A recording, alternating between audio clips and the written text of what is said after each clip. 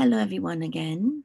My name is Nirmala, and this episode is all about to live simply.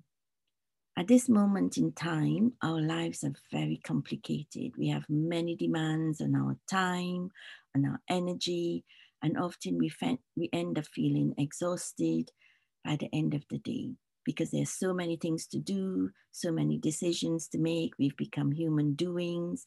We've forgotten that we are called human beings.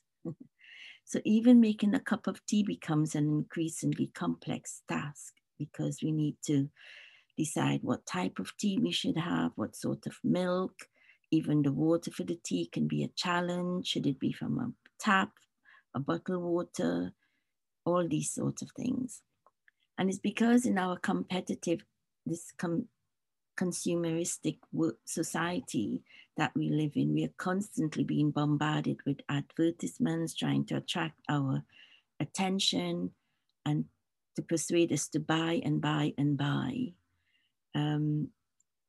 So the buying and consuming of products, goods, and services are meant to bring us happiness and satisfaction, but in reality, the opposite is often the case.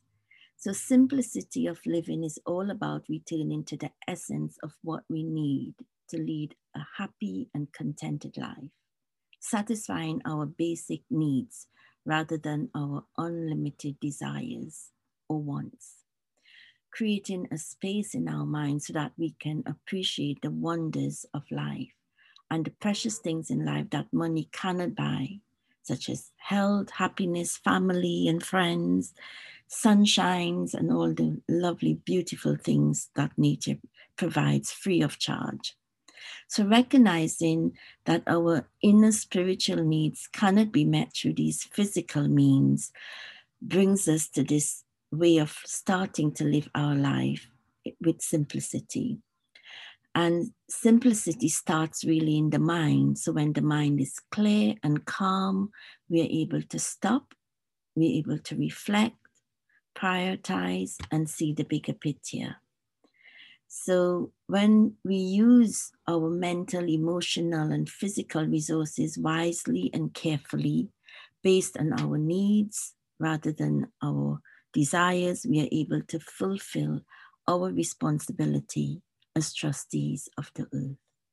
So I hope you can join me in living our lives simply. Thank you. Bye for now.